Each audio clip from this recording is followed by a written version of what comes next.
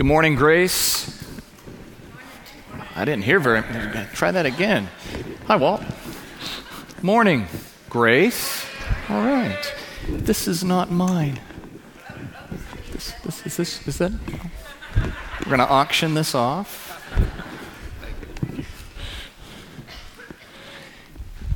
It's an honor to be asked to preach this week's sermon.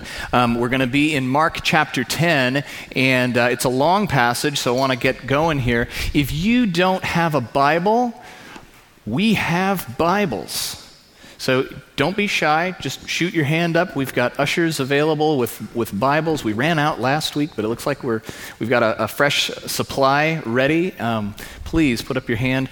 We'd love to get God's Word into it this morning and get God's Word into you and to all of us.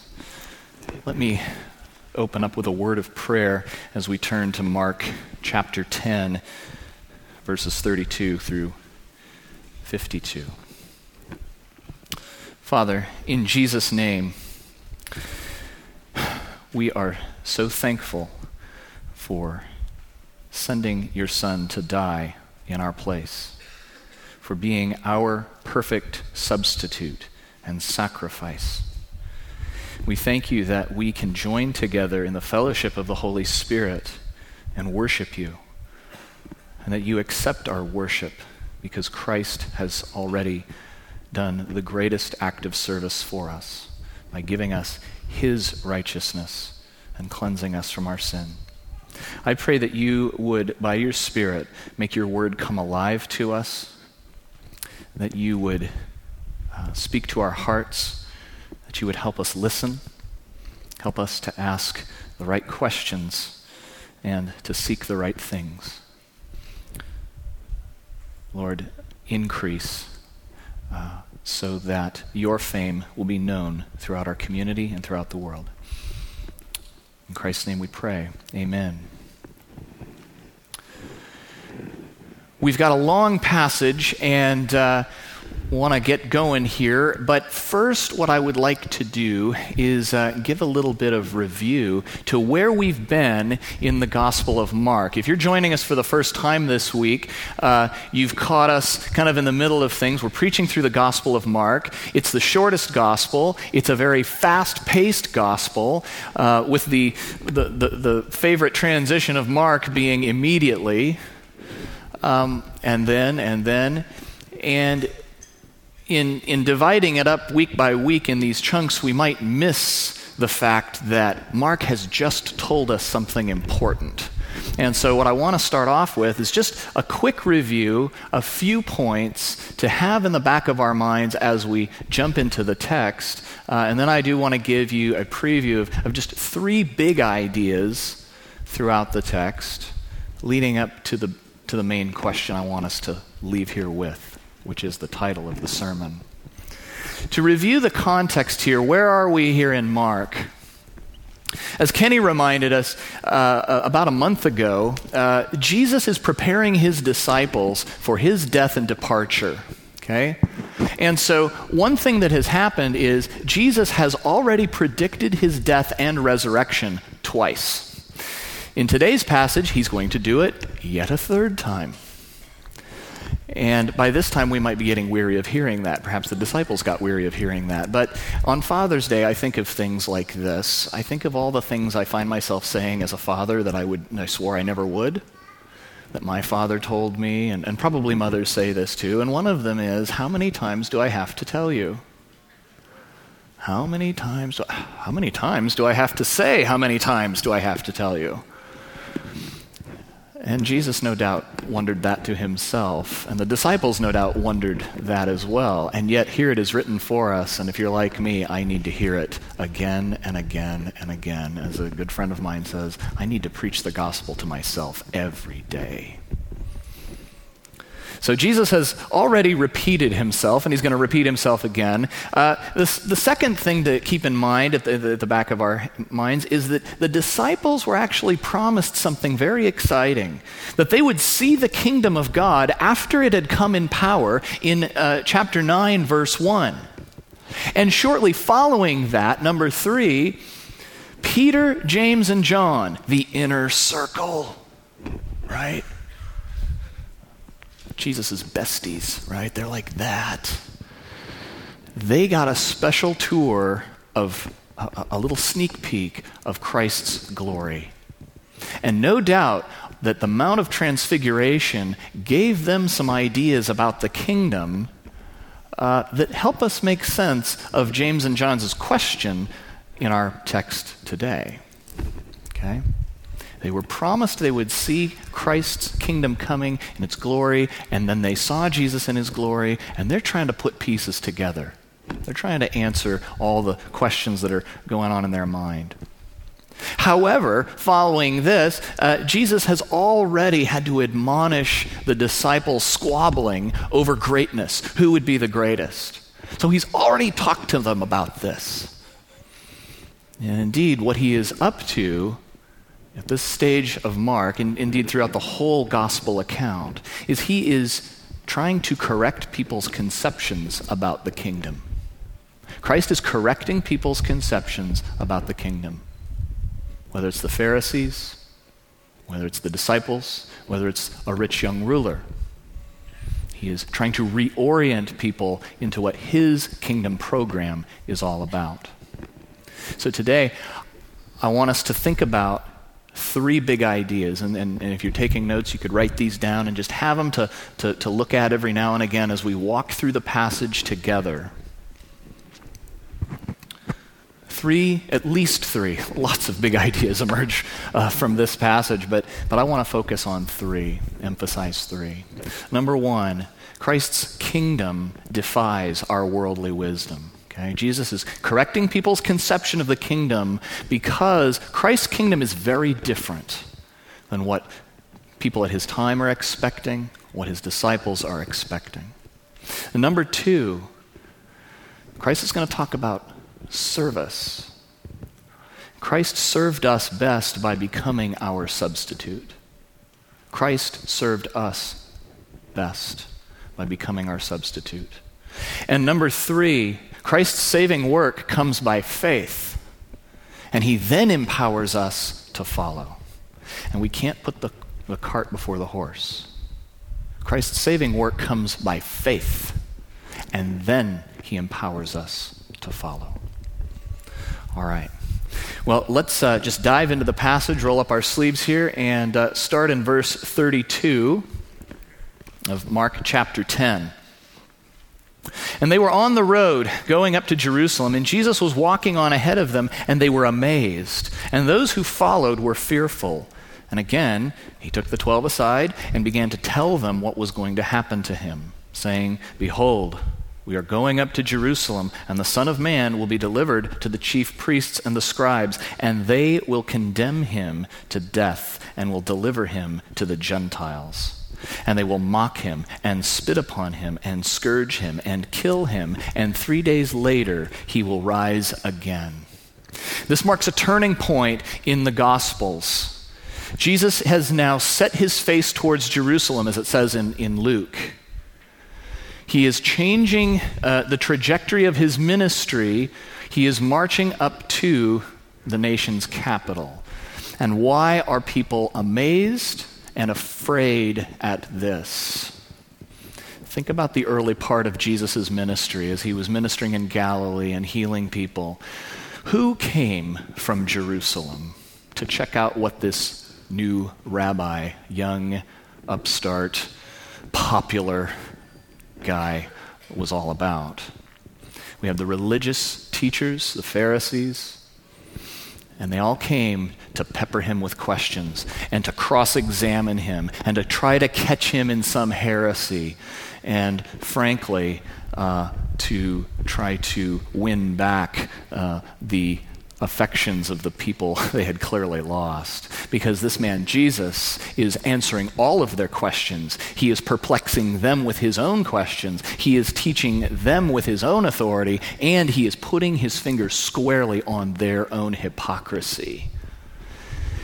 Of course they want to kill him. So why are you going to Jerusalem? Why are you walking into the lion's den?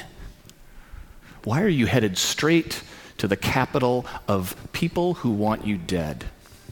It would appear that Jesus is maybe trying to start a fight. Now, the interesting thing, of course, is that there were many among the followers of Jesus, even within his own disciples, who would have been, yes, finally, it's go time, right? The zealots, even Judas Iscariot might have, I'll say he might have been a zealot, yes, Jesus is going to go up to Jerusalem and he is going to get rid of Herod, this guy who has made nice with the Romans, and expel him, get rid of this corrupt political system, and restore the kingdom of Israel. If Jesus is the Messiah, he's going to sit on David's throne. That was their expectation for the kingdom. They had a kingdom on earth right now in mind. But then Jesus says, actually, I'm going to be handed over to the Gentiles, and I'm going to be killed. I'm going to suffer. And then I'm going to rise again. This doesn't seem like worldly wisdom. This is not the way you start a kingdom, with the king being handed over to the people you're supposed to overthrow. Now, in the first two instances of Jesus telling this to his disciples, saying, look, this is what's coming, in the first case, it meets resistance, and Peter is rebuked. In the second case, they're kind of too afraid to ask. They're like, well, we got kind of slapped on the wrist the last time, and we don't know, so they kept silent. And here, we don't even get an acknowledgement that they were paying attention. We get straight to James and John have their own agenda. Verse 35. And James and John, the two sons of Zebedee, came up to him, saying to him, Teacher, we want you to do for us whatever we ask of you. Talk about asking for a blank check. And he said to them, What do you want me to do for you? I want us to keep that question in mind. You'll notice that's the title of this sermon. I want us to keep that question in mind and think, how would you answer that question? And they said to him, Grant that we may sit in your glory, one on your right and one on your left. And Jesus said to them, You do not know what you are asking for. Are you able to drink the cup that I drink, or be baptized with the baptism with which I am baptized? And they said to him, We are able. I can't help but snicker over that a little bit. And Jesus said to them, The cup that I drink, you shall drink, and you shall be baptized with the baptism with which I am baptized. But to sit on my right or my left, this is not mine to give, but it is for those for whom it has been prepared. This is Jesus' nice way of saying, no. Have you ever had to inform someone awkwardly that something they thought was for them is for somebody else? If you have children, right? Ooh, what's that big I'm sorry, it's not for you. Jesus is rather kind and patient with them at this point. Let's think about who James and John are. Sons of Zebedee, sons of thunder is their nickname that Jesus gave them. Probably meant they were big, explosive kinds of personalities. Not the stereotype picture we have of the Apostle John, right? Who talks about love all the time. Isn't that encouraging? He came a long way. Let's look at where we find James and John in other places in the gospel. We actually don't have to look too far. In chapter 9, the last chapter, in verse 38, remember it was John who says, oh, Jesus, somebody was casting out demons in your name, but he wasn't with us, so we tried to stop him. And, yeah, what does that reveal about him? In Luke's gospel, he tells us that immediately following the transfiguration, as Jesus is on his way to Jerusalem, passing through Samaria, the Samaritans reject him. And what did James and John want from Jesus? Jesus, should we call down fire from heaven and toast these Samaritans? Yeah. These guys would make great mall cops, right? You just see this vindictiveness. You see this kind of self-righteousness. Hey, we're in the inner circle, right? We've seen Jesus in his glory. Now let's be gentle with them as Jesus is gentle with them.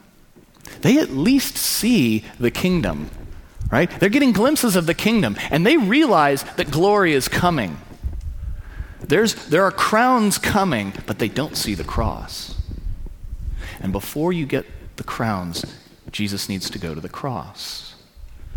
And so they have to be taught. They have to be reoriented back to what Jesus just said in verses 33 and 34. So Jesus calls the huddle.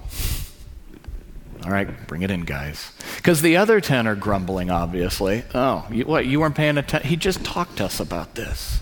Come on, you guys. And you sent your mom.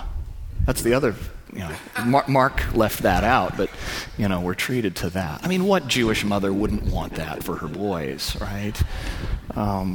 Just want what's best. What mom or father wouldn't, right? But they have in mind this sitting at the right and left hands of Christ, flanking the coming king. It would have been a place of honor, and it would have been a place perhaps even of authority, the ability to judge. And Jesus even told the 12, you will judge the 12 tribes of Israel. So that's what they're thinking. But Jesus has to correct their conception of the kingdom. It says, you know that those who are recognized, this is verse 42, you know that those who are recognized as rulers of the Gentiles lord it over them, and their great men exercise authority over them. Oh yeah, you're right. Think about Herod, who just a little while ago beheaded Jesus' cousin, John the Baptist. Think of Rome, the empire that just, everything it touched, it controlled. Where if you met a centurion on the road, they could pretty much make you do anything they wanted. No doubt that was in their minds as Jesus reminds them. Because you see, James and John, and perhaps the rest of the disciples, are running the risk of going down the same path that the Pharisees and teachers of the law have already gone down, which is a gospel of self-righteousness, a gospel of works and authoritative control of behavior, and being exclusive rather than enfolding. A gospel for some rather than for all. But Jesus says, it is not so among you. For whoever wishes to become great among you shall be your servant, and whoever wishes to be first among you shall be slave of all.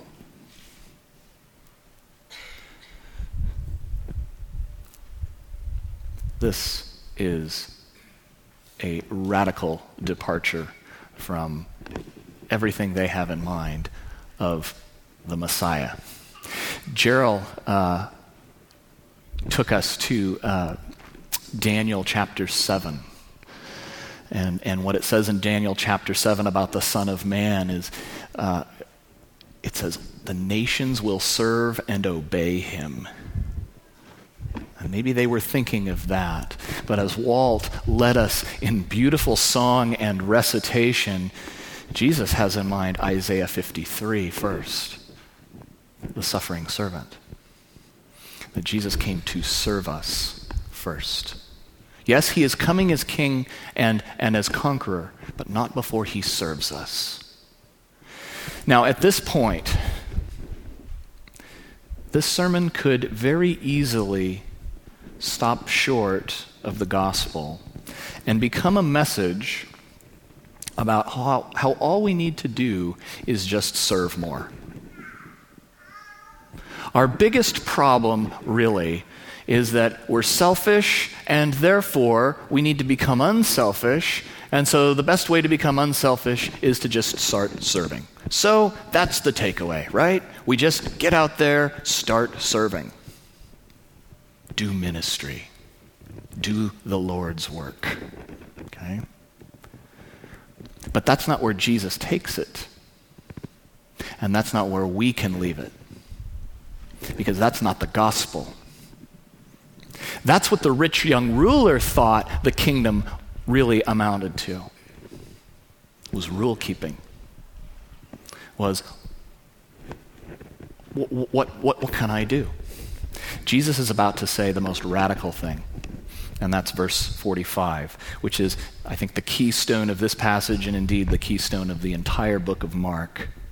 For even the Son of Man did not come to be served, but to serve and to give his life a ransom for many. To give his life as a ransom for many. Christ served us best to become and became our substitute. At this point, they were worried about who was the greatest in the kingdom of God. Isn't the answer to that question obvious? Who's the greatest in the kingdom of God? It's the greatest servant. And who's the greatest servant? Well, it's Jesus. And he gives us this idea of ransom, and I love that Walt has been taking us through hymns and readings and recitations that talk about this substitutionary atonement of Jesus, life for life. I want us to think about this idea of a ransom just real quick. What comes to your mind when you think about someone being ransomed? If you're like me, you think of a hostage situation, right? A ransom is paid to release someone who is helplessly and hopelessly held hostage. You like all those H's? Sometimes I speak Baptist. Sorry, yeah.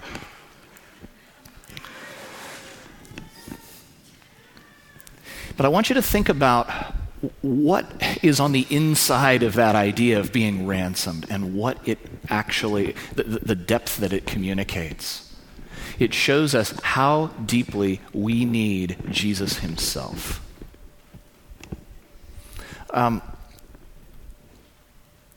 first thing that should be clear about a ransom situation, a hostage situation, it's not really much of a hostage situation, and it's certainly not a good idea to ask for a ransom if the person being held hostage can get out of it on their own, right? You don't ransom those people. It reminds me of the movie, if you've seen The Avengers, okay, opening scene, you got Black Widow sitting tied up to the chair, right? And you think, oh, she's in trouble. But if you haven't seen any of the other movies with Black Widow, you'd realize, no, she's got this, okay? And you got the phone call, yes, we demand this, or we'll kill her. And they're like, yeah, right. And the man that the bad guys are expecting some sort of payment from stiffs them and says, no. Why? Because he knows that she's about to turn that chair into a lethal weapon and take them all out. Okay? A ransom doesn't make sense if we can get out of it on our own. That's the first thing we need to remember about a ransom, okay? It's not just Jesus gives us a little boost. If you were in a hopeless, helpless, hostage situation and you got that phone call, what would you ask for? Sandwich? Nail file? Maybe a medal for bravery. So, we're needy. We're desperately needy. The second thing that a ransom communicates is that you can't extract a ransom from someone who doesn't care about the person being ransomed. No one pays a ransom for someone they don't value. the fact that Jesus offered his life as a ransom for many is the greatest act of love that the world has ever seen. Because in giving himself, life for life, I am offering a divine payment in exchange for you, a prisoner exchange, if you will. He is communicating, I value you. I love you. And that value was not just in ourselves. We weren't very lovable. The irony is, we are hostages to sin. And we are willing hostages to sin. In a sense, we have bound ourselves to sin quite happily. And Jesus so loved us that his mission, the thing he is doing very much on purpose, is to head to Jerusalem to die. He is not making things up as he goes along. This is not an Indiana Jones kind of a thing. You've seen Raiders of the Lost Ark, and there's that great line where Indiana Jones is, okay, what do I do next? And somebody asks, okay, so what are you going to do? And he says, I don't know. I'm making up as I go along. Okay? Jesus is not making up as he goes along. A lot of people believe that Jesus was just, he was this misunderstood kind of philosopher, sage. He was a good man, but, he just made the wrong enemies at the wrong time, and it's just really a tragedy and all of that. And no, Jesus is pushing the envelope every step of the way. Every step of the way. Why? Because he had you and me in his mind. I'm going to rescue them. I'm going to ransom them. A ransom is a rescue. And until we can recognize that we need to be rescued, there's nothing we can do to serve God. That's what the Pharisees didn't get, and that's what the rich young ruler didn't get. And that's what the disciples are in danger of not getting, and that's what we are in danger of not getting if we don't see where this passage leads us. The third thing that a ransom suggests is that when you are ransomed, if your life has been purchased, you are now under new ownership. You are no longer under the ownership and the control of your captors. Now, this is a radically different conception of a kingdom. This explodes all of our preconceived ideas of merit and grace, of greatness. But it's what Jesus' kingdom is all about. So why is the next passage this little sidelight healing of Bartimaeus? I have to confess, when Kenny Clark asked me to preach this sermon and showed me gave me the passage, I looked at it and I went, okay, cool, yeah, cool, oh, awesome. And then there's Bartimaeus. That's kind of odd. Thanks, Kenny. What am I supposed to do with this? Because it kind of sticks. It's an odd. Does it fit with this one? Does it fit with that one? Is it its own thing? What is it? I'm grateful for this last part because of what it seems clear to me now. Thank you, Holy Spirit, that it has. Let's continue. And they came to Jericho.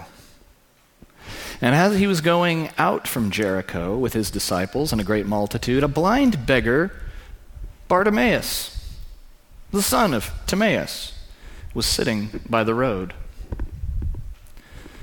And when he heard that it was Jesus the Nazarene, he began to cry out and say, Jesus, Son of David, have mercy on me. And many were sternly telling him to be quiet. But he kept crying out all the more, Son of David, have mercy on me. And Jesus stopped and said, call him. It seems a little odd, perhaps even a little mean-spirited, to call for the blind man to come to you? Why didn't Jesus go to him? I think he did it for the benefit of those who were telling him to shut up. Because look how they turn on a dime. Cheer up, is how that can be translated. Take courage. He's calling you. Sorry. Woe to stumbling blocks. Woe to those who put obstacles in the way of people who want to come to Jesus.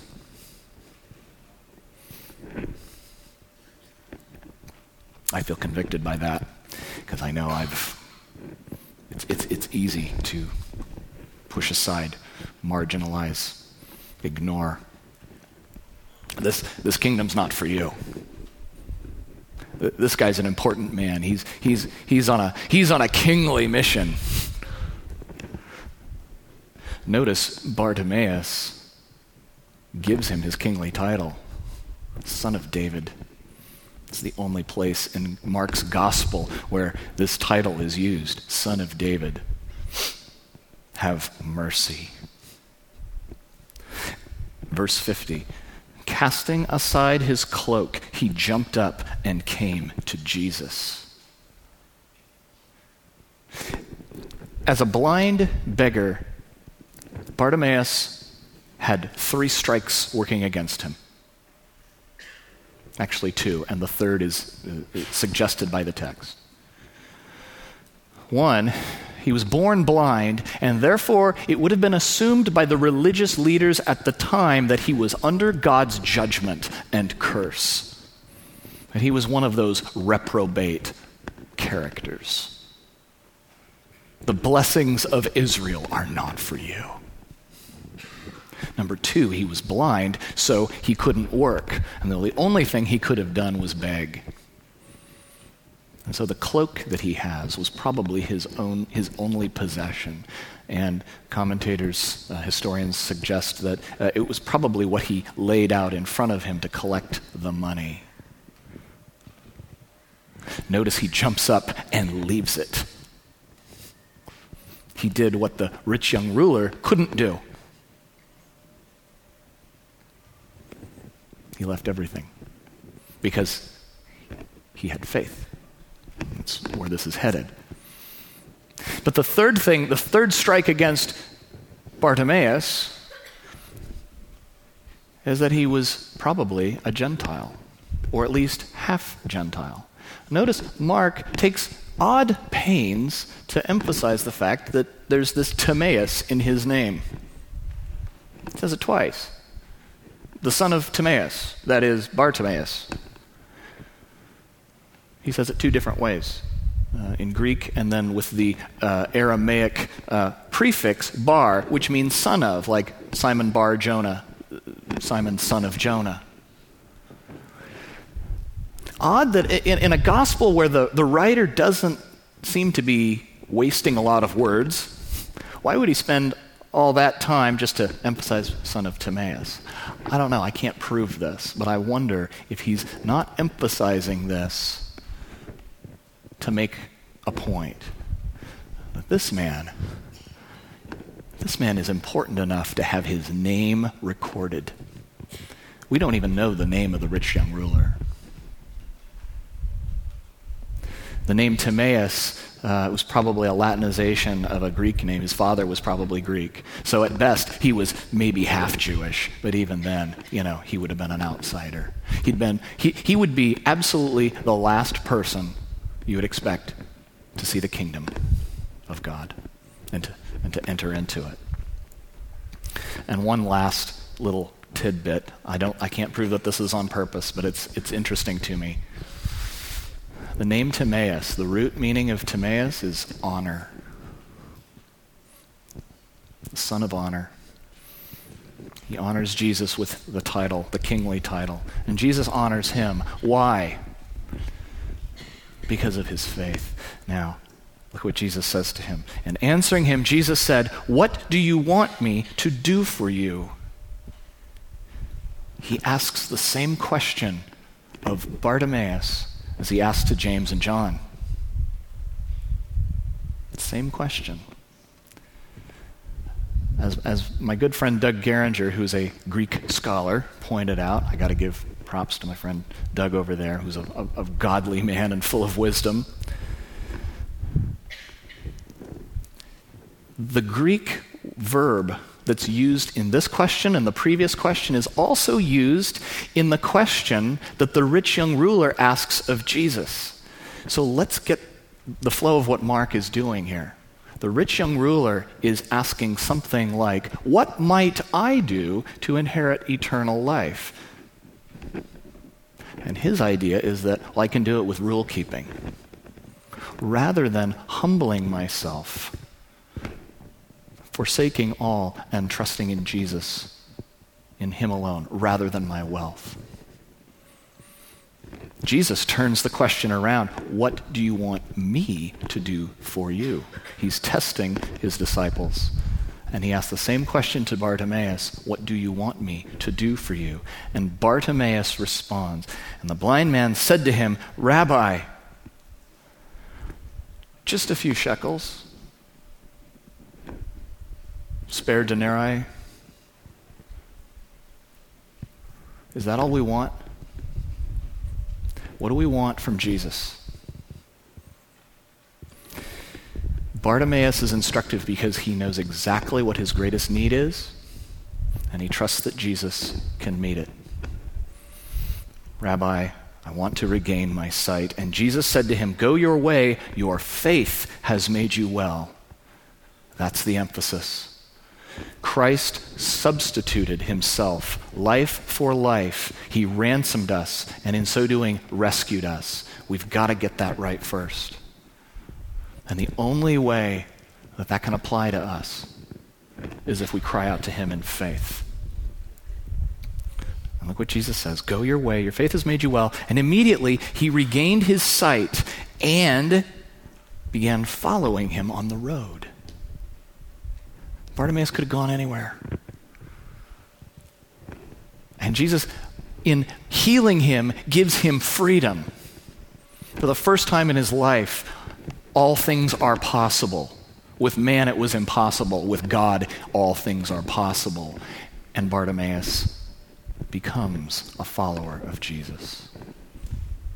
Christ empowers us to follow him. We've got to get that right.